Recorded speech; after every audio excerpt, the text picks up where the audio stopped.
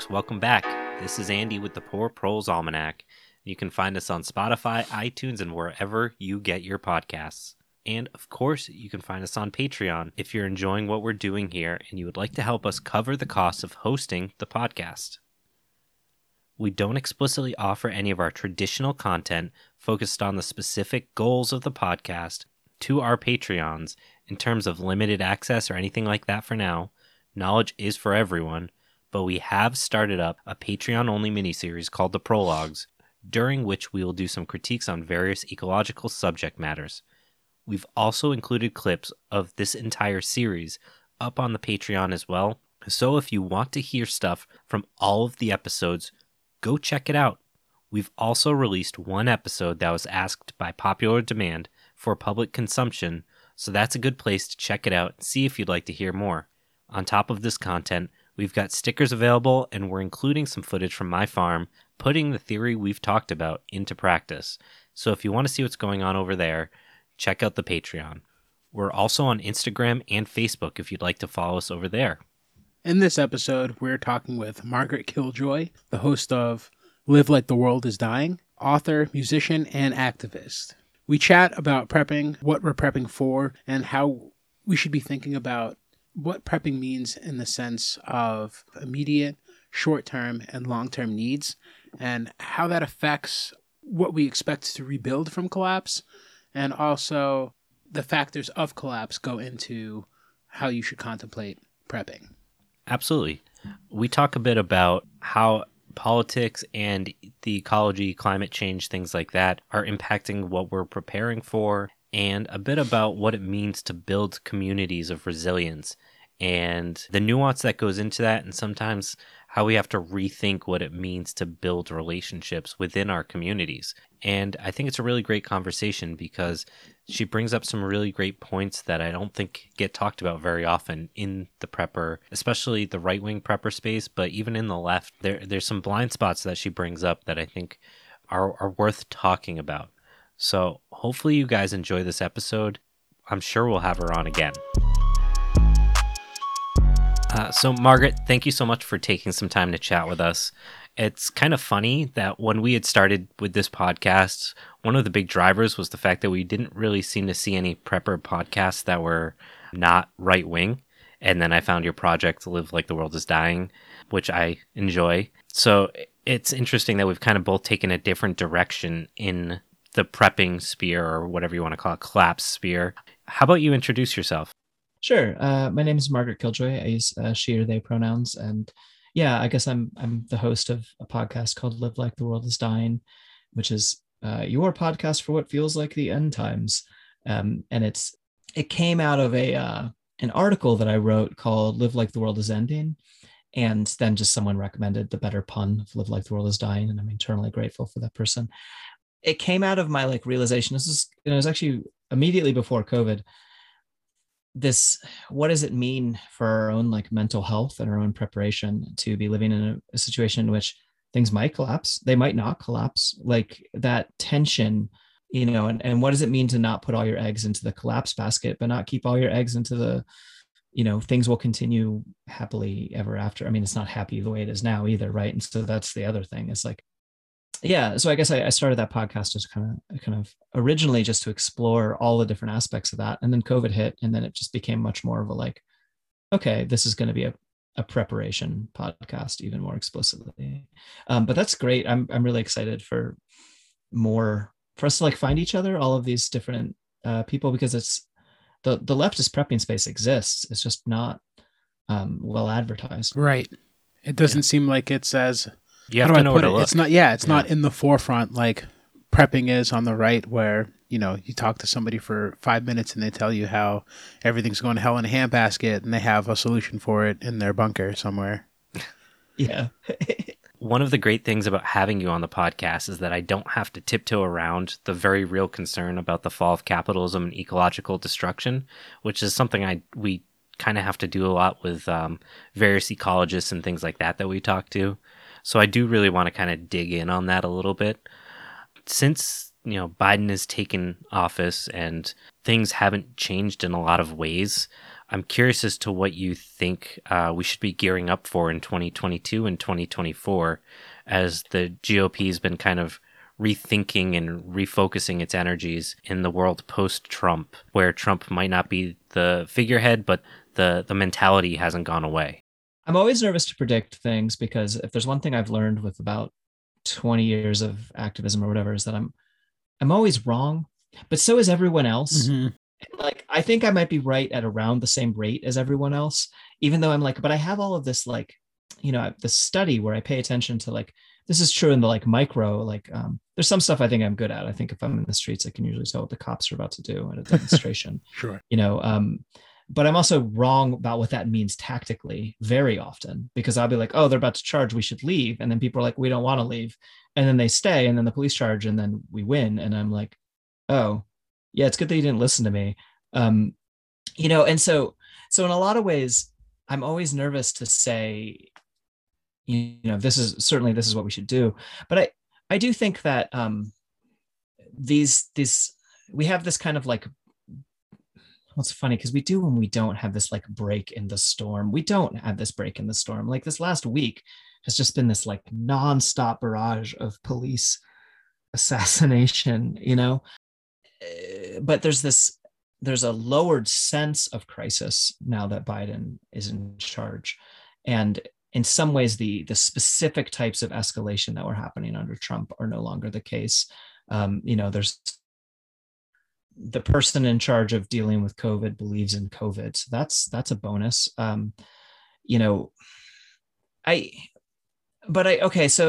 But in terms of how the GOP is handling it, and the GOP's move towards being like an explicitly fascist organization, or like, huge chunks of it or whatever, people come at me about it, whatever. Like, nuance. Like huge chunks of the far right are increasingly far right, and it's much larger than it was before, right? But it's no longer the thing in power. And that's like both good and bad. It's like overall very good, I think. I think overall the far right is not really going to gain ground at the same pace that they gained ground under Trump. They will continue to gain ground. But I think that, I think this is true on the left, for example. I think that when things move from out in the open to clandestine, that's usually because things are going badly and things are about to wind down. Like a political movement that has a lot of power in the streets, if it suddenly becomes a political movement that only like runs out at night and sets things on fire, I'm not opposed to people for good reason going out and doing whatever they feel drawn to do. But clandestinity is often it's often where social movements go to never come back. And it's not that the motion to clandestinity is bad as much as it is a sign of this kind of thing. Personally, I think movements are incredibly successful when they're both, and when those two parts don't hate each other. And so if the far right continues to have its above ground people support its underground people, that's a really bad sign. But the way that they fucking just turned on each other after the 6th in DC, that kind of gave me some hope, because it was like, they don't know what they're doing. They're not building a revolution, which unfortunately though, if they go clandestine, it means more directed violence, And I do worry about like with that idea that they're licking their wounds, and much like I think a lot of people on the left, you get battle hardened, and the only way to get battle hardened is to be in battle, and now they have in some, like, I think we laugh too much about it, but in reality they're going to learn from that experience. Whether or not they come out stronger or not, it's another story, but the key figureheads that are involved in that movement have learned a lot from that experience. Yeah, I think that's probably true. Conversely, and I almost don't want to waste any breath talking about it, but I think it's almost equally dangerous to ignore the DNC and their ability to co-opt leftist language. And even as I know we're going to probably be releasing this in a month or two, but like, how quickly AOC has spun from being a progressive to may as well just be Joe Biden. We think about the dynamics of how American politics plays, and we are very insular in the fact that it's a very narrow window that people understand politics in this country. Whoever is in power tends to not be able to support it, get its base to be support to support them, and the DNC is doing everything in its power to kind of continue that tradition.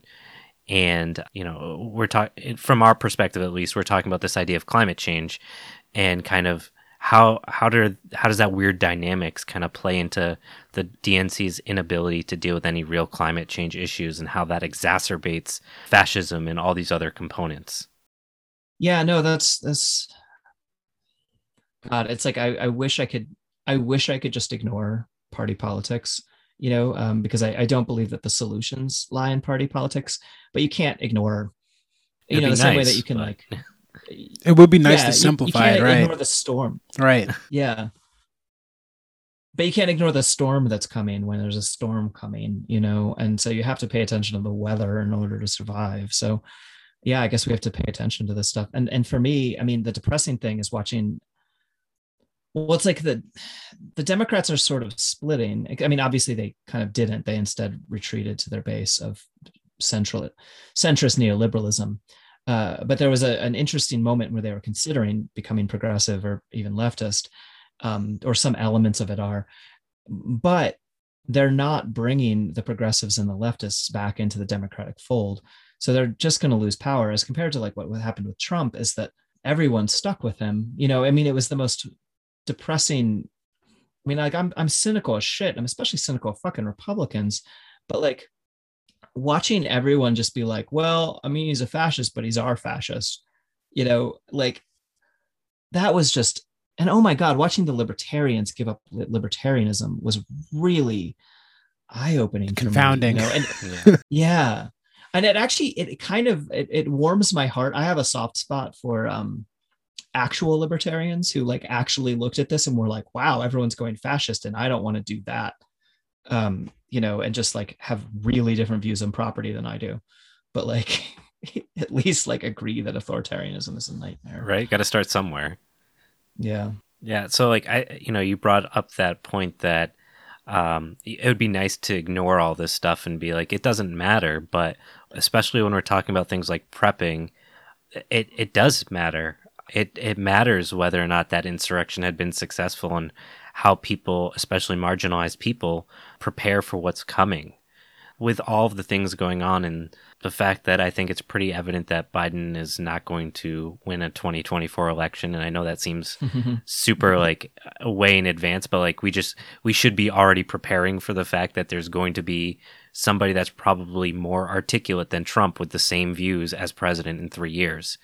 How does that really impact, how you think about prepping, and kind of what your end goals are over the next few years in both the podcast and, in terms of your activism? Yeah. What are you prepping for? What am I prepping for? It's so hard because it's like on some level I'm like prepping for everything, but I don't believe in like the bunker mentality. I don't believe in it's ironic. Like people in some ways look at me as like this, paragon of being a prepper or whatever, partly because I just run a podcast, but also because I'm like recording this from a house I built in the woods.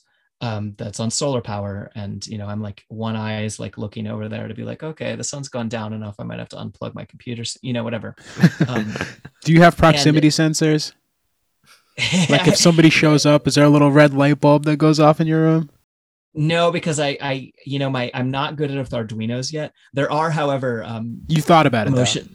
Yes, absolutely. Only I want to do it as like some weird musical installation where like deep bass thrums will start playing out of my house. My whole defense from like the average person is that I live in a black triangle in the forest, and it should just be scary. You should just be like, wait, why am I walking towards the witch's house? But no, I just have motion lights set up like on the front and the back of my house, and maybe somewhere else in the woods that I don't want to reveal too much about.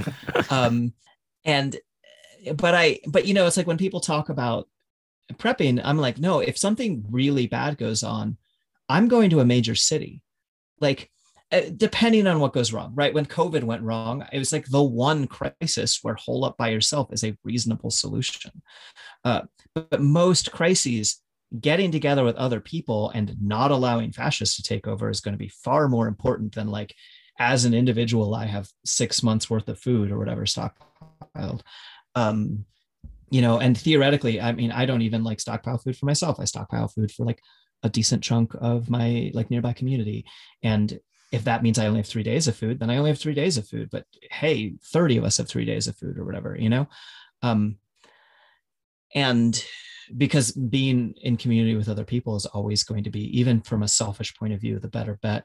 So I'm prepping, I'm kind of just trying to advocate general preparedness for like, it's less that I think that like everything's about to collapse, and more like I want everyone to have air filters in their house, especially if you live out west where like, the forest fires are just going to keep happening. And I want them to have air filters in their house, not when they already need them, and so I'm trying to advocate a pretty flexible understanding of it. But if fascists take over, then, well, it's like kind of all bets are off on some level, how do we handle that? It's $1 million question. Yeah, it's a very dark question. Yeah. And most of the answers can't really directly be legally proposed. No. Except in some ways, I think that's one of the reasons we talk about collapse scenarios, is so that we can talk about things when we can say like the conceptions of legitimacy of different actions look very different. Which isn't to say that I'm like, hooray. This isn't like me code saying like everyone should like arm up and go right. And again, we struggle with it too on this podcast, trying not to fetishize collapse. Like we're not, we're not like gearing up, ready to go like for it. We're just trying to have the conversation so that you can be mindful of the things, what is really considered a necessity in a situation like that versus what is just, convenient and peace of mind. Understanding the difference between those things in a dire scenario is pretty important. And that's something that you have to think about. And I think that's what prepping sort of leads us in that direction. I like that. I like that way of framing it. This idea of prepping is I don't want to say by nature individualistic, but I think by our culture is individualistic. So you'd mentioned that you prep for your community, and I want to know, how does that happen in terms of how do you get community buy-in for something like that? Or is that just a resource that you have should it be needed? And you would have to do that outreach to be like, hey, I've got bread or whatever. It's hard to get buy-in. I even literally live on like a farm, like an off-grid land project. And I don't have 100% buy-in with everyone I live with, because everyone is just going to handle. It's not that people don't believe that crisis is possible, but people are going to handle that emotionally very differently. And it's possible that the prepping method is not necessarily always the healthy one. So since I don't have immediate buy-in, I do have buy-in sometimes from some people. Like, for example, like when COVID hit, just being able to be like, hey, I've got some masks. I got them because I was like, oh, if an earthquake hits, you want P100 masks, right? And I was like, well, I have, an extra 20 of these or whatever because they're disposable. And you couldn't get masks at that time. And so I was able to go to a nurse practitioner friend who didn't have adequate PPE through work during the very beginning of the crisis. And they had, and just being able to be like, well, here I have this stuff, right? And it didn't cost me very much at the time. And then also this kind of, there's this attitude that I really like about prepping, which is being able to say like, as we have to set up mutual aid networks to take care of ourselves, at the very least, like I already have mine. So it's like when we all have to figure out like, so it's not a, I got mine, fuck you. It's a, I got mine. So please don't focus on saving me, but maybe the next person down the street does need this stuff. Right. And so I won't need to line up at the mutual aid center in order to get food. I might line up there to give away some of my food, And then also, it's the great thing about running a podcast is that it's like, well, not everyone is going to do this, but there are a lot of people who are. And actually my podcast resonated with far more people than I expected it to.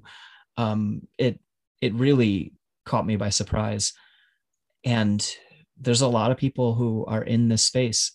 Right. It tells you a lot about how people are feeling when a podcast like that resonates with that many people. And I think you touched on a main point that I think people don't realize in crisis times, but it's the same thing if you've ever been on a plane and they go through the whole rigmarole of telling you about when the oxygen mask comes down and you put your heads between your legs to kiss your ass goodbye because the plane's plummeting out of the sky. They tell you to put your mask on first and then assist others. And it's that simple step that basically says, help yourself before you can help others. And that's pretty much what we try to accomplish with prepping, is take care of ourselves so that we have the ability to help others when the time comes, because we're clearly in a crisis if we have to use, our stockpile, whatever we have stocked up. Totally. Things are dying. Yeah. The thing about communities that concerns me on the left is that if you spend a lot of time on the internet, which I try not to, but I think it's COVID, and like, what else are you gonna do? I can only hang out with my sheep for so long. Is that there's so many people that are eager to, I don't want to talk say cancel culture, but like this idea of like we have a very hyper focused understanding of what people should and can be doing, and that mentality, I think, is really incompatible with building dynamic, resilient systems within community and collapse. People are not always going to. There's nobody on my street, I can guarantee you, that's left wing. There's no other anarchist possibly in my part of town. That doesn't mean I don't want to work with them, and some of them may not be very good people. But how do we make these two worlds compatible, where we can demand those high levels of respect, but also work with people that we otherwise would probably cancel? I mean, it's interesting because it's like there's some level that's just like, well, we need to get the fuck over ourselves. Yep. And like be like, okay, me and this other person like see eye to eye about and sometimes it's like really oddly specific shit. But then there's other people where I'm like, if someone reads me as a man, that's not inherently a problem, right? I'm a non-passing trans woman. Like, it's pretty much just a matter of how I present in terms of my clothing and makeup that make people make gender determinations around me, right? But if I'm with someone who just like adamantly hates the fact that I'm a trans woman, I just can't fuck with them. Right. And if I'm like hanging out with someone who's just like adamantly racist, we're not going anywhere. But most people aren't like that in my experience. Even the people who are shitty to me as a trans woman, I'm focusing on my own experience as a trans woman, but I expect that people at different intersections will have different issues with this. But it's like on the other hand, there's a lot of people who don't understand it and don't get it. I can get the fuck over it and can like be like, all right, fine, and like sort of not understand. And if we're like, the flood is like rising and we're hanging out on a roof together, like maybe we don't shoot each other over it, like maybe we figure out how to like work around that problem. And I think on some level, like when shit goes wild, you just like get the fuck over some of it, or at least I hope we do. Yeah, no, I don't know. It's hard. Yeah. The like, and I think that the like intensity by which we can be critical of each other, I think it's like a understandable trauma response for a large part of like, where you're like, well, I can't control this larger thing.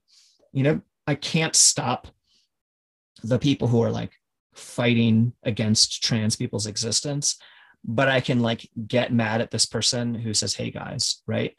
And it's like some people are bothered by hey guys and some people aren't. I'm literally about half the time someone says like, hey man, I take it as they're implying I'm a man. And then the other half the time I'm like, that's just the way that they speak, So I don't know. I hope we get the fuck over it soon, but I also like have a lot of sympathy.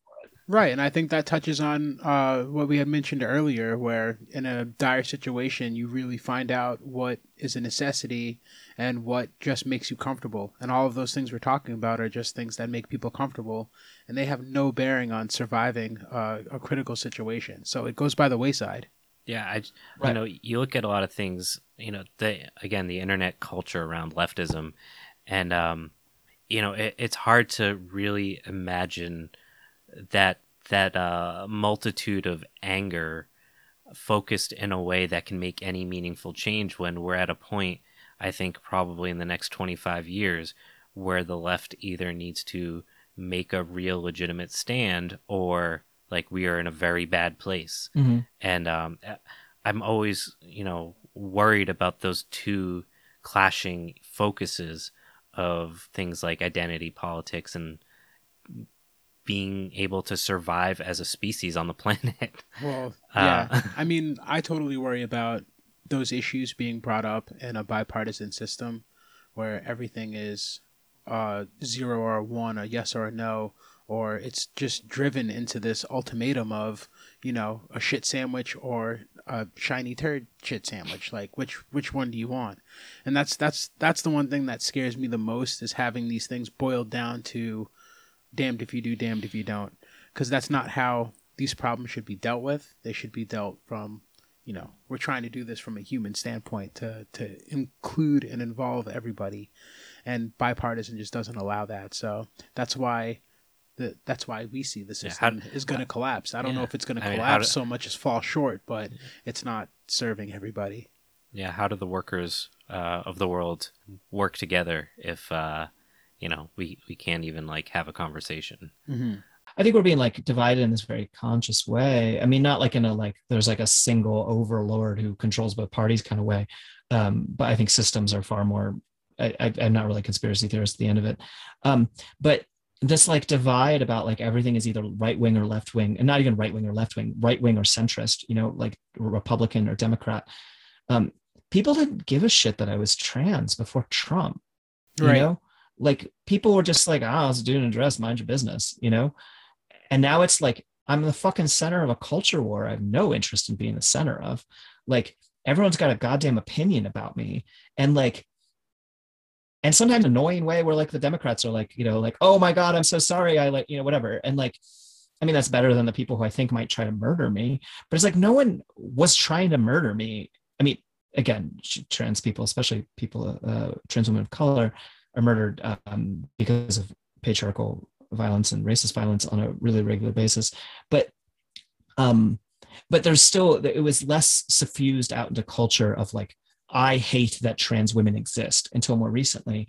And this division, I really actively worry about it breaking our natural response during crisis to take care of each other. Because there's people who are really committed to hating me, and so I can't unite with them under those circumstances, and it's bad. Now that you've said that, to go back to the question I asked before about like 2024, do you think those types of relationships with people in the community, those mentalities are going to continue to grow despite the fact that Biden's president, and how that impacts, again, how you're prepping and things like that? That's an interesting question, because I feel like Trump, more than anything, like polarized American politics. Like it actually just sent a ton of people to the left and a ton of people to the right. And there just like wasn't really that many people left fence sitting. But some of those people who are left fence sitting are Biden, and like want to bring everyone back onto the fence. And the fence sitting has a lot of negative connotations, because like there's some shit that just needs fighting, right? Like climate change needs fighting, racism needs fighting, the police need abolition, but on some level,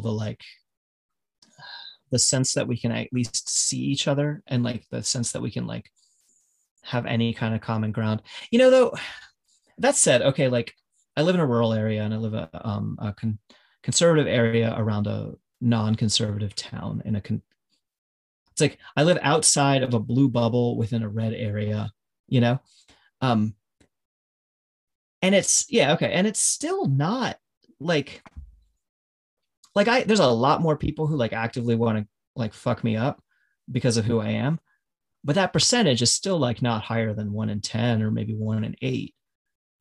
Like overall, like some of our neighbors who believe some dumb wacky shit like can have sense talked into them, and have had sense talked into them. So it sounds like you have some hope. It sounds like people, you understand that situations can change people, and it's an X factor. You don't know how they're going to change until that situation hits. If they change one way, Yeah. then you're able to work together, and if they change the other way, or if they don't change, then your paths are forked. You're going in separate directions at that point. Yeah, totally. That's a good way to put it. You had mentioned the sensors, Elliot. Proximity Yes. sensors, yeah. So tech is, I think, a huge component of prepping, and it's also a huge contributor to some of the problems that we have today. And I don't think that's a radical thing to say or anything like that. But when we start talking about things like prepping and tech that relies on large global supply chains, how, if we're thinking more long term, what do you think focusing on things like tech is really important in the long term? I I break down, okay, so I spent a year living in a triangle by myself, and now I think in really weird ways. And one of the things that I do is I break everything down in triangles. And because I'm like, instead of having a dichotomy where you have like one side versus the other side and then something in the middle, I'm really interested in how all three sides of this thing connect with each other. And so one of the things that I use when I talk about prepping is that the immediate, the short term, and the long term, they actually all tie into each other. The immediate and the long term even tie into each other in terms of like, okay, take a specific need, water, right? The immediate prepping solution for water, depending, is going to be different depending where you are. It might be a 5-gallon jug of water. It might be some water barrels. It could be as simple as like water purification tablets or even some goddamn bleach and a note on the bleach bottle that tells you the exact proportions, which I do not have off the top of my head because I don't fuck with bleach as water purification. I use water purification tablets or a water filter. A couple milliliters per liter. But yeah, exactly. It's like, but if you get it wrong, it's like it's no good. And if you get it wrong in either direction, you either have giardia or you get rid of COVID, according to Trump. Yeah. God, I wish he had tried that on himself. Maybe he did. Maybe that's why he went to the hospital. Oh, yeah. So, okay, so that's your immediate short-term solution. And that is not a long-term solution, right? Like a ceramic water filter is only good for so long. If you let it freeze, it breaks. You're only going to have so much of this chemical. Are you really going to have access to the industrial means by which to produce more of the chemical? And then you have so then you have like the short term. The short term is the like, things might want, like in immediate gets you over the little hiccups, right? Like that, my pantry full of food gets me over the hiccup of the store. I can't go to it for a week. And then you have the like short term, like, how do I handle a water system on this like maybe smallish scale for me and the people around me, and the sort of like village level. I also take these to mean like individual, small scale, like community, and then like social, like large scale.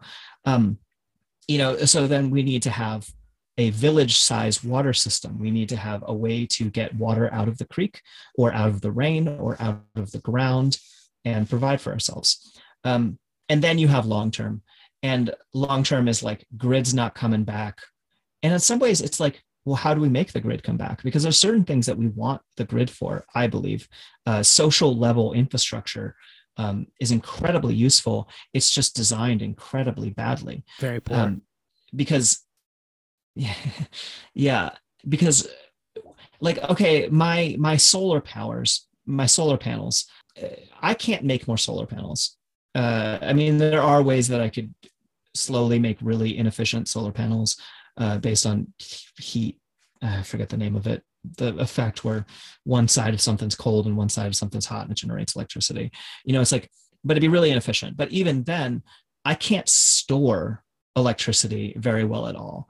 Certainly not in a renewable way. The batteries, everyone's like, oh, solar, off grid. Like, no, these batteries, I have like a giant lithium battery that's a leftover from an infrastructure project. Like, it dropped to 80% capacity, so they replaced it. And so I bought it for a couple $100.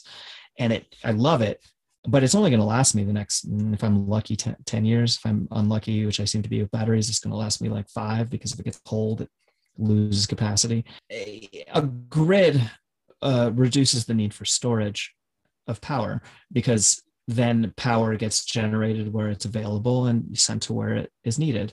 And I think that that's true of different systems. And so when I think of technology, I'm less concerned specifically around like will my can I rely on my solar panels, or can I rely on my motion sensor lights or whatever in the long term? Because no, in the long term, I cannot, and something I do is, and this is super hoardy, and I only do it because I live off grid and my landmates don't love this about me, is every time we break like a water pump or a water heater, I keep it, because sometimes I might need to take one apart to fix the other. There's nothing wrong with being thrifty. Don't ever feel bad about it. Thanks. I eventually got shelves, so they're not just like stuff. Anyway, so I know that's a long-winded answer to the question, but I really like to think about things in terms of meeting all three sides of that triangle, or thinking about all three sides of that triangle, even if you can't meet all of them. Yeah, I think it's a nuanced conversation, and tech. Again, you brought up this idea of like that there is some good for having larger systems, that they serve a certain need within a large scale community.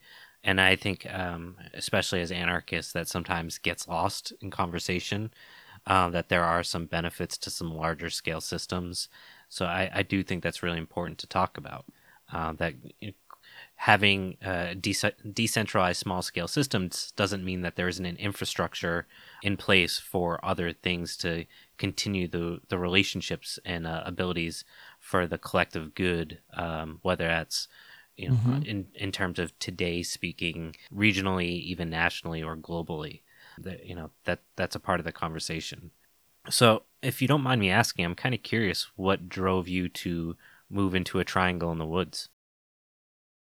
I've always kind of assumed I would end up like in some like off-grid thing that I would build myself, ever since I was like first like a wandering anarchist going to demonstrations. And I was like a squatter for a really long time, and then I lived in a van.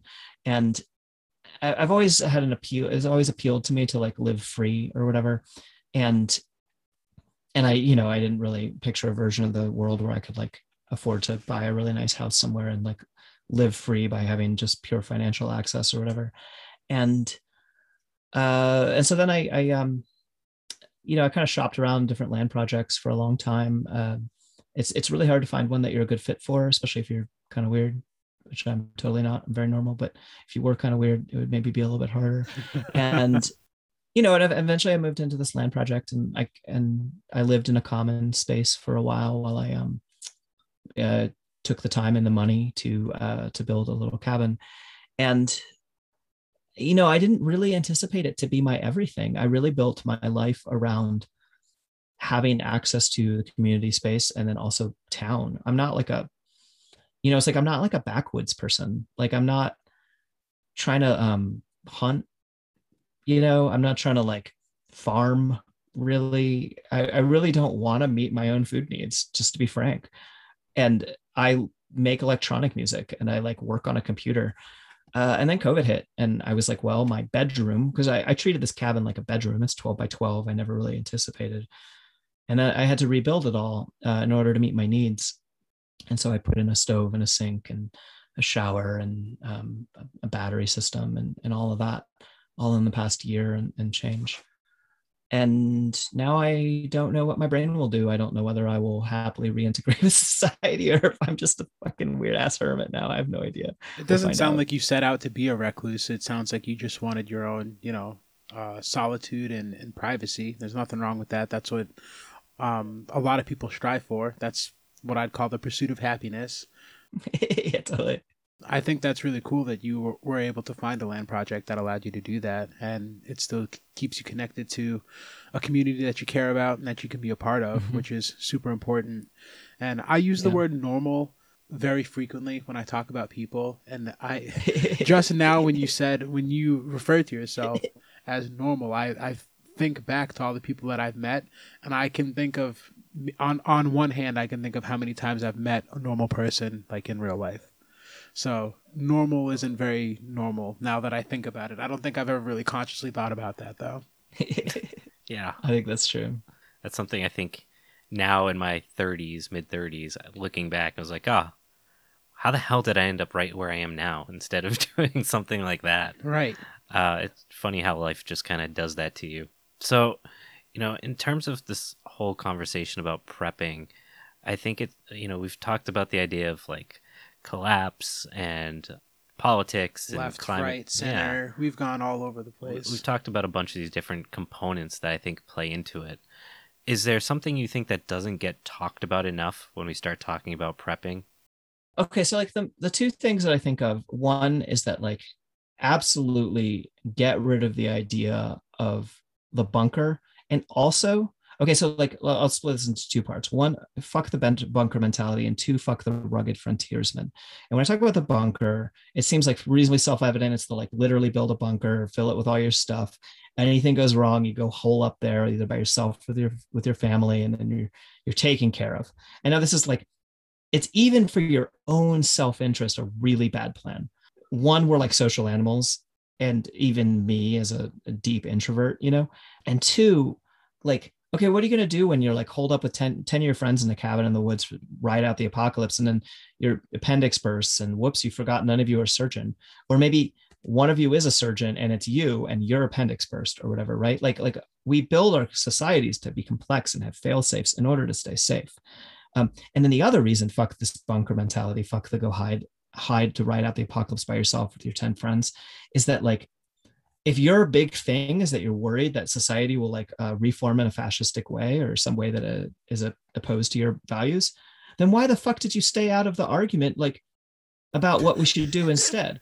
Right. Like it behooves us to go, if we can, if it is safe to do so to whatever degree, and nothing's safe on some way, especially in certain crises, to go where the people are and to collectively determine what to do.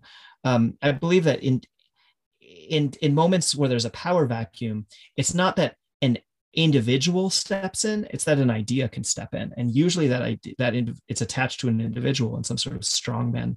But it also, and I've done this in small scale. You go to some like social event where like the people who organize it aren't there, and there's like 20 people like sitting around being like, what the fuck do we do? Right? It's going to go that way until someone's like, here's what we're doing. And if you are an experienced anti-capitalist, anti-hierarchical organizer or whatever, you can step into that space and say, here's what we do. Here are the means by which we determine collectively what we're going to do. And so you are stepping in and saying, this is what we're going to do, but only to provide the structure about what we can do. And I believe that is like what we need to fucking do in times of crisis.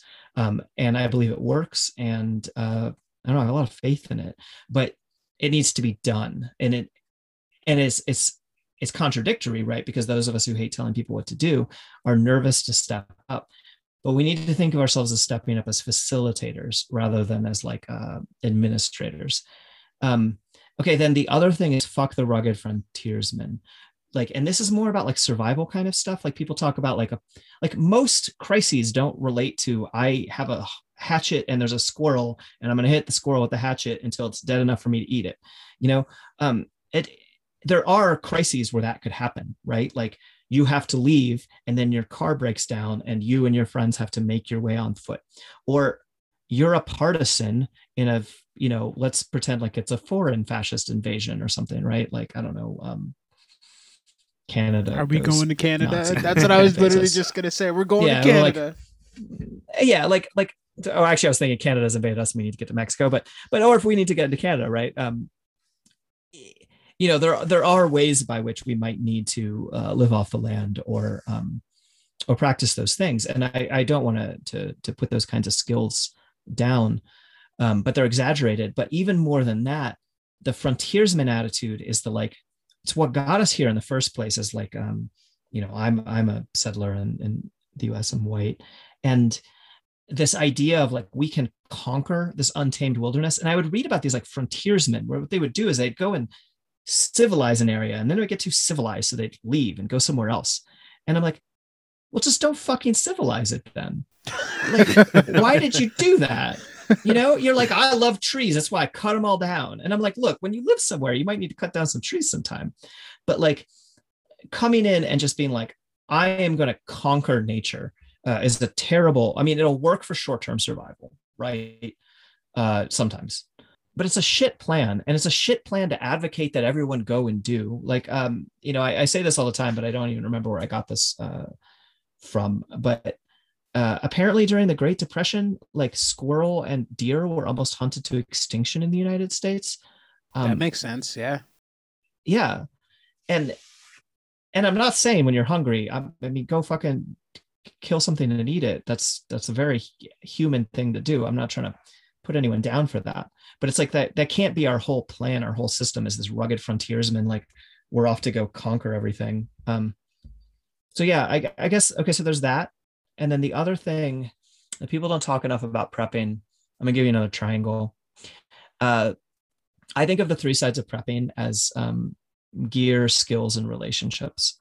And it's totally okay if you mostly focus on one more than the other. The problem with traditional prepping is it's almost all gear followed by skills and not at all about relationships. And I don't want to claim that one of those things is better than the other, because people should lean into their strengths. But relationships are real under focused on. Even just like knowing which of your neighbors you can sort of trust, ahead of time, more important than like, I have an extra sack of beans, and then some people will focus on, and then there's other people who'll be like, oh, if you get that gear and you don't know how to use it, then you're a fucking like poser, and you're if you're a gun person, then you're a FUD. And then like, how dare you go and get medical supplies you don't know how to use? And I'm like, look, I'm squeamish as shit. Like, I have studied enough first aid to like not die and like first respond if no one else can, but I will never specialize in medical stuff because I disassociate in order to learn because I'm intensely squeamish. And also I'm busy and I kind of want to spend my time like making electronic music, which doesn't have fuck all to do with survival, but but while I'm stockpiling a bunch of bullshit, I'm gonna stockpile some fucking medical supplies. And I hope someone around me knows how to use them. Right. Because you need all three of those parts of your triangle. Yeah, and I think you're right that the relationship piece is probably the least considered. And I think I'll agree with that too. Yeah, as a whole, we are not very good at building community outside of our very insular left community. So like you said, we brought up this idea of like, how do you work with your community in times of crisis? And I think that points to doing the legwork and trying to build that network, even if it is just, hey, this guy is nice to me that's next door. Like personally, one of the things I do is I have chickens and ducks and turkeys, and they lay way more eggs than we could ever eat. So I just give them to the neighbors. And that, for a lot of my neighbors, that's almost the only time I ever talk to them. But at the very least, if a crisis came, they would know to come to me if they needed food. And it might not be a lot, but a dozen eggs is still 1,200 calories or 1,000 calories or whatever it is. And that might be 1,000 more calories than they have. And it's not a lot, but it's that first step. And I think we have to be better about that. Right. And I think that relationship component of the triangle that you were talking about, how you approach prepping, is super important because it's the exact opposite of the bunker mentality where you're holding up and relying on just yourself, an individual or whatever your small group is, to take care of every problem that you're going to foresee in that dire situation. Whereas relationship building allows you to focus on what you're good at, and then all of the parts where you fall short, if you have a good relationship, hopefully somebody can fill in and supplement. Totally. Where if you're not great at doing first aid and medical, but you have a relationship with somebody who is, that totally helps you out. Yeah, so why not garner that relationship and take some time and build it? Because it's basically adding to your gear. It's tools that you can use for your toolbox for when things get crazy. Well, and the other thing is that I think people like don't realize that like property relations and interpersonal relations change dramatically during times of crisis. And so like a lot of people are like, well, I don't have any money to get gear and I suck at skills and I don't have any relationships, so I guess I should just die or whatever. And I'm like, look, like sometimes like gear like is like knowing where the warehouse is, like because we can go get stuff from it. Or like, and then interpersonal relationships just change dramatically during times of crisis. Like one of the way I always talk about it is like, if you're waiting for the bus, no one will like, at least in some places, like no one will talk to each other while you're waiting for the bus because it's strangers. And then as soon as the bus is like 5 minutes late, everyone talks to each other and it's like, well, what the hell? Where's the bus? And then, oh, how's your brother or whatever, and yeah. And so it's like, so even if you don't prep, don't despair, because there's a lot of opportunity in crisis. um and you can get stuff however, like people, and then also, even like if you're a prepper and all you want to do is you're like, I don't like people and I just want to gather shit, then, or like when you give your eggs to your neighbors, that's like such a brilliant, like, well, you know you have the eggs and they're like, I'm hungry and I need eggs, and hey, do you have any more eggs? And then, like, I don't know, you can build relationships that way. And it's like, I guess what I'm trying to say is that, like, I don't hang out with anyone anymore. So, but I have a lot of stuff now. I mean, I don't have a lot of like expensive stuff, but I've been like gathering things. And so I'm like, well, I'll have friends because I have beans and rice. Nice. I've made friends with beans and rice. You can do it. Yeah. Okay, good. So, I think all this kind of, you brought it up earlier that there's a lot more of us than people think. So do you think that we are mounting any kind of challenge to the rights monopoly in these subject areas of prepping, guns, whatever you want to call it? If so, how do we continue to grow it and get people to see it as a pragmatic response to what's going on, as opposed to some extremist kind of mentality? I've had a lot of luck with, like, sometimes the label is going to work against you, right? Like certain people, you tell them you're an anarchist and they think a lot of different things, right? But on the other hand, I've had, like, there's been really good PR around anarchism, I think, in the past 10, 20 years, where, it's less like the anarchist is here to, I don't know, throw bombs or whatever. Molotov cocktails, dude. They love that shit. Yeah. And like, and now there's like a little bit more of like, okay, anarchists are like, I mean, whatever, I'm within a bubble, so I only have the ways that people talk to me about it when people tell me about what they assume about me, because I'm like publicly an anarchist. But we're like known to throw down. We're known to like care about shit. We're known to like help out other causes, and like, and that feels good, right? And so on some level, I think there is some reclamation that can happen around like prepper or preparedness or whatever. But a lot of times I find I really got to be like, this is about individual and community preparedness, rather than like, yeah, I'm a prepper, and then the other thing is, I think that one of the ways that we're able to kind of take space is, like, I get a lot of email from my show, including from people who are like, oh, I was kind of a centrist who was a prepper and was getting kind of pulled towards the right because the other people who care about burying gold and buying guns are right wingers, and like, well, I don't totally care about burying gold, but let's talk about guns, and maybe tell me about how you bury stuff. That's cool too. I'm actually creating a fictionalized person. I'm actually more likely to bury gold than the average person who emails me. Let me give you a piece of advice. Don't bury gold. You gotta bury spirits and good weed. You can trade that shit later when the world's ending. Trust me, people will want it. Oh, that's a good point. Way more than gold. Yeah. So if you can get some cheap vodka, whatever, bury it. Yeah. You got some bud that stays green, bury it. Coins. All right. That's it.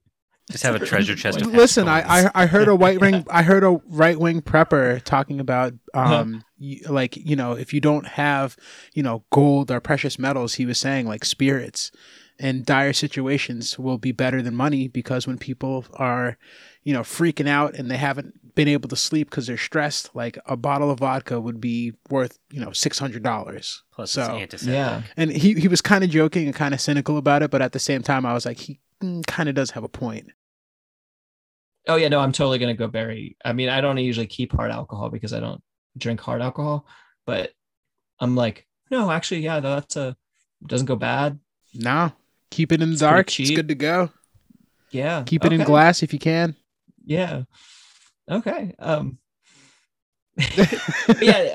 I think we could make space for this, and I think that we're starting to. And like this whole for example, like the left right bullshit fucking, or the left and right isn't totally bullshit, but like Democrat and Republicans totally fucking bullshit.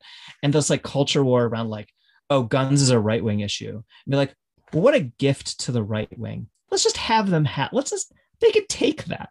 Yeah. Sure. Yeah. Everyone who likes guns is now a Republican. Like, oh, that's not going to go What badly. could go wrong? Right. Yeah. Like everyone who has a vested interest in self-defense or community defense or survival, or, there's so many reasons people are into owning guns, and then just to tell them all that they're right wing. No, that's like, I hate that this fucking world is now turning me into like a gun person. I'm like writing editorials like in favor of gun rights. And I'm like, I'm not like, man, I'm so glad that fucking Nazis are after me enough that I carry a gun. Like, that's not like right. Yeah. Right. It's like pointed at my femoral artery all the time, like, fuck that. God damn it. It's sad. It is sad, but it's a conversation that I don't know. It's going to keep coming up, and it's going to keep coming up because on one side, they're totally necessary for you to defend yourself against people who are garbage and want to do you harm. And on the other side, how do you morally and ethically write effective legislation that actually prevents all the bad shit from happening and doesn't, screw over law-abiding people, like citizens, like, or even that's the argument. And for anybody to focus it and say that's a right-wing issue, it's just it's bewildering to me. I don't know how to address it sometimes without we don't have getting to all worked up. Yeah, we don't have to think about it. And again, I think this is kind of someplace the left falls short, is that because this isn't the world, and we may not say my right to own a gun is because of the Second Amendment, that is a component of the world we do live within, and that's what the power structure demands. So we should be using our voice to, do the bare minimum in defending our rights. And that doesn't mean that we're agreeing with the system or wanting the system to continue, but that is a really important component of, having our advocacy heard. Right. But it is like, it is this problem of like the people who want to, not the politicians, but the grassroots level people who want gun control should not be our enemies. Like, it's easier if you're a right-wing person to be like, oh, well, fuck those people. They want my access to power to go away. Whereas like what we're trying to say is we want our access to power equalization. We want our access to safety. But yeah, I do think that we do need to have sympathy for, again, not the politicians, because I don't think that gun laws are applied in very nice ways in this country, because laws are not applied in very nice ways in this country. But I understand why someone's like, I don't want my kid to be advertised bulletproof backpacks all the time. Like, that's just dark, and no other country has to deal with it not no other country, but no other like country that we compare ourselves on a regular basis has to deal with that on a, so there needs to be a way to do it, compassion. And so I think I try to refocus it around basically questions of poverty and questions of not being able to trust police. Right. And I think the whole gun argument is politicized so much because there isn't a right answer. That's why it's a bipartisan argument. It's because it's something that can be argued. There is no definitive right or wrong answer. It's all going to be based on your opinion and your life experience. So that's one thing that I feel is used to keep people distracted from actually finding a solution that works for everybody and does make everybody feel safe without taking away anybody's ability to do whatever the hell it is they need to do with their Second Amendment. There's no... Yeah, it's hard to really nail it down. I think we're going to continue to talk about it for I don't know how long, but forever, until the problem, and this is kind of pointless to say, but the problem is trying to find ethical gun rights under an unethical economic system. You're never gonna. You're trying to find a corner in a circle, like it doesn't exist, right? And you're just gonna keep going around and around looking for that corner. But it's not there. I And feel it's like frustrating. I'm mentally chasing my tail. Yeah. Yeah.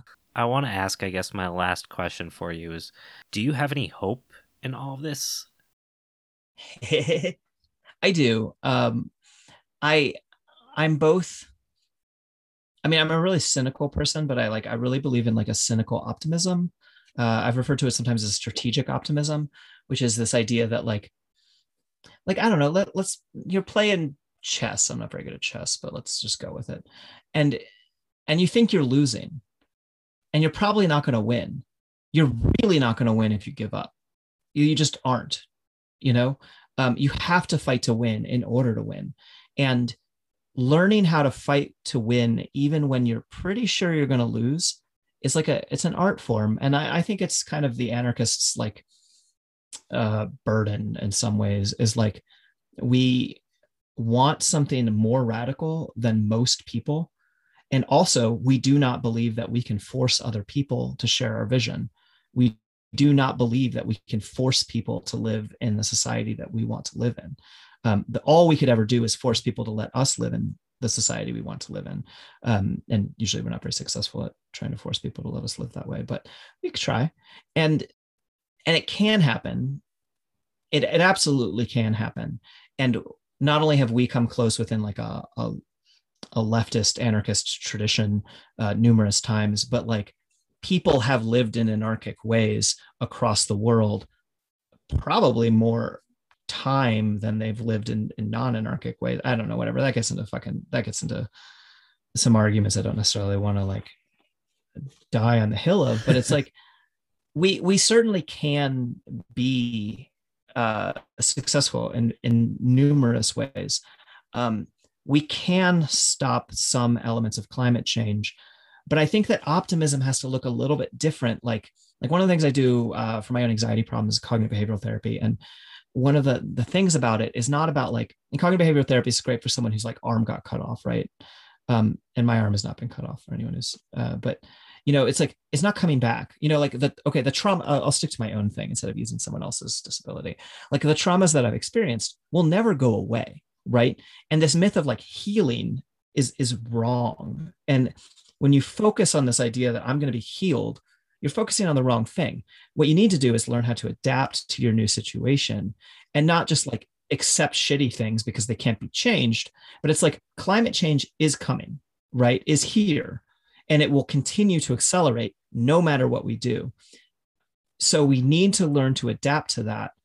And we need to learn to adapt our like strategic analyses to that. But within that context, there is hope. Like cognitive behavioral therapy does allow people to become better, right? Like I am not racked by anxiety, even though it didn't undo the things that caused my anxiety. And so I have a lot of hope. I think that there's actually a hope that like a huge chunk of the population is like, oh, this is some fucking bullshit, and is like not trying to take that anymore.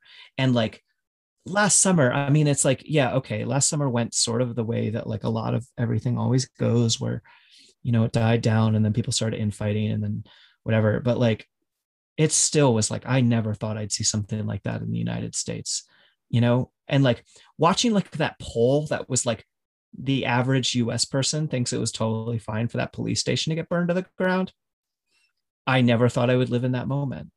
And so most of the hope that I have, the best hope that I have, is not about like, oh, anarchism falls into the fucking bunker mentality sometimes. Anarchism sometimes falls into this like, me and my friends will go be anarchists or whatever, right? Yeah, it's kind and of it's elitist. Like after, yeah, and after the collapse, we'll have the space to do it, right? And I'm like, no, but we could also fucking come together and stop this, and like stop this, whatever. It's like it looks different for different people. So I have a lot of hope. It's a cynical hope. There is hope there. I like that term. Right. And you bring up a good point where the whole idea of anarchism isn't really asking for permission to do things. And the approach now is, you know, finally, once everything happens, we'll be allowed, or they'll let us, you know, pick up the pieces. And that's just counter to the whole ideal in the first place, in my opinion. That's such a good point. I like that. Is there anything you want to plug before we wrap this up? Yeah, what do you got going on? Okay, let's see. So I have a podcast called Live Like the World is Dying, which is your podcast for what feels like the end times. And I'm very excited because that's becoming more of a collective project. I might stay on as the only host, but I might soon have a co-host. And then I also have like audio engineers and transcribers and stuff. And we're all making decisions collectively. And makes it the whole thing so much more doable. I also have several bands. Most notoriously is a all-women black metal band called Feminaz Ghoul, which should have a new single out and a new split out by the time you hear this. And the split is with a band called Awendon. I also have a dark electronic project called Nomadic War Machine. I have a neo-folk, an anti-fascist neo-folk and noise project called Ulcereth. I just started an electropop band called The Lathe with somebody who's an amazing songwriter. If you like dancey beep boop stuff, that's still really doom and gloom. And I have a solo black metal band called Vulgarite, although that might, who knows, I'm never going to do anything with that. But I put out a lot of albums last year. And I write fiction. Sorry, I have a million goddamn projects. No, plug it all. I'm interested because I'm definitely going to go and check it out. Cool. I wrote an anarchist utopian book that AK Press is re-releasing at the end of this year called A Country of Ghosts. That is my like best exploration of like people always like, well, what do you believe? And I'm mostly like, well, I believe that this is bad and we should be free. But if you really want to, hear what I think anarchist society should be like. And then I have a couple novellas that are out from Tor that are like basically like anarchist Scooby-Doo, like demon hunters, like a queer, weird demon hunter. There's a very niche market for that, and that market is me. The first one is called The Lamb Will Slaughter the Lion. The sequel is called The Barrel Will Send What It May. And yeah, I'm on Twitter at Magpie Killjoy, Instagram at Margaret Killjoy, and you can support me on Patreon, which also supports the other people who do the podcast with me. Yeah, that's probably about it. That's amazing. It sounds like you stay busy in your cabin. You need to get those proximity lights and sensors set up immediately. So if anybody comes and fucks with you, because now they've heard that you don't have them. So you can start undigging your weed and booze and let them know to leave you alone. You have weed and booze. Yeah, I'm telling you, it's gonna work. Oh no, I'm very excited about this new plan. I mean, I would never bury anything illegal, so I certainly will not interact with anything until it becomes legal in the state in which I reside. There you go. Alcohol. Yeah, and I had all these questions I want to ask you all, but I think you all are the hosts of the show, so you probably already get to talk about what you want to talk about. But no, go ahead. Don't totally ask us questions. We're ready. We're here for it. Oh well, now I don't remember exactly what they are. Well, like, what are you all doing? What do your preparations look like? Like what are you worried about? You want to go? Do I want to go? I'm worried about it has nothing to do with climate change or anything like that. I'm worried about the kind of collapse, I guess it's social collapse, when people realize the government doesn't care about them and they weren't ready to come to that realization. What happens in, the 3 weeks following the turmoil, having to live in suburbia, what that means. I don't think I'm going to be able to go anywhere. I'm probably going to stay out of major cities because I feel like I'd be better off. I don't know. I'm trying to avoid saying I'm the bunker mentality, but the situations that I'm prepared for, I'm ready to ride out with me and my family and the people that I care about until we can figure out either A, where to go, or B, how we're going to fight back. Yeah, well, I guess my prepping is more immediate. I don't think I've really gone too much into the short term and definitely haven't gone into the long term because it seems too permanent and it kind of freaks me out. So I tend to focus on the immediate and the short term. So kind of like 3 days, 3 weeks mentality. And then after that, I haven't really started doing any long-term preparations, but that's something I would like to get into as I sort of start my homesteading projects around the house. Cool. So hopefully I'll be able to tackle that and have an idea what I'm doing for the long term. How about you? Me? I am hopelessly long-term focused, despite any good that could come from that. I can't not think about 50 years from now, 100 years from now, outside of my lifespan. And for me, I'm a farmer, I think about the fact that there's basically no way for our food systems to exist the way we do them now as globalism kind of crumbles in terms of it being practical to ship grains and things like that. So like I spend a lot of time breeding chickens so that they're like the most hardy and resilient that can live off the land. The same thing with sheep, and a focus on like fruit and nut trees and things like that, with the idea of how do we build communities again. And that's really what it comes down to for me, is trying to figure out how to build communities and cross those thresholds that I think are really challenging to do today because of the world we live in. Yeah. So yeah, my collapse is, I don't know. I always pictured myself wearing a crown of garbage on top of the cinder, just screaming out, "I told you so," to nobody in particular. That's just how I see, the end times. Mm-hmm. It's happy for me and just horrible for everybody else. So hopefully I'm not alone. Hopefully, as we have more conversations like this, we can get other leftist preppers who have the same mindset, so that I'm not alone at the end. That would make me feel so much better. Just because we are creatures of, we have tribes and communities that we like to build, that we need to survive. So we're going to go ahead and need to survive until we can start to rebuild them. Yeah. So thank you so much. This was a great conversation. This was so much fun, Margaret. Thank you for your time. As always, if you enjoyed the episode, please give us a review on iTunes, which heavily impacts our outreach to new listeners and helps us bring on new and exciting guests. We appreciate your support, and we hope you enjoyed this conversation. This is Elliot. This is Andy. With the Poor Proles Almanac.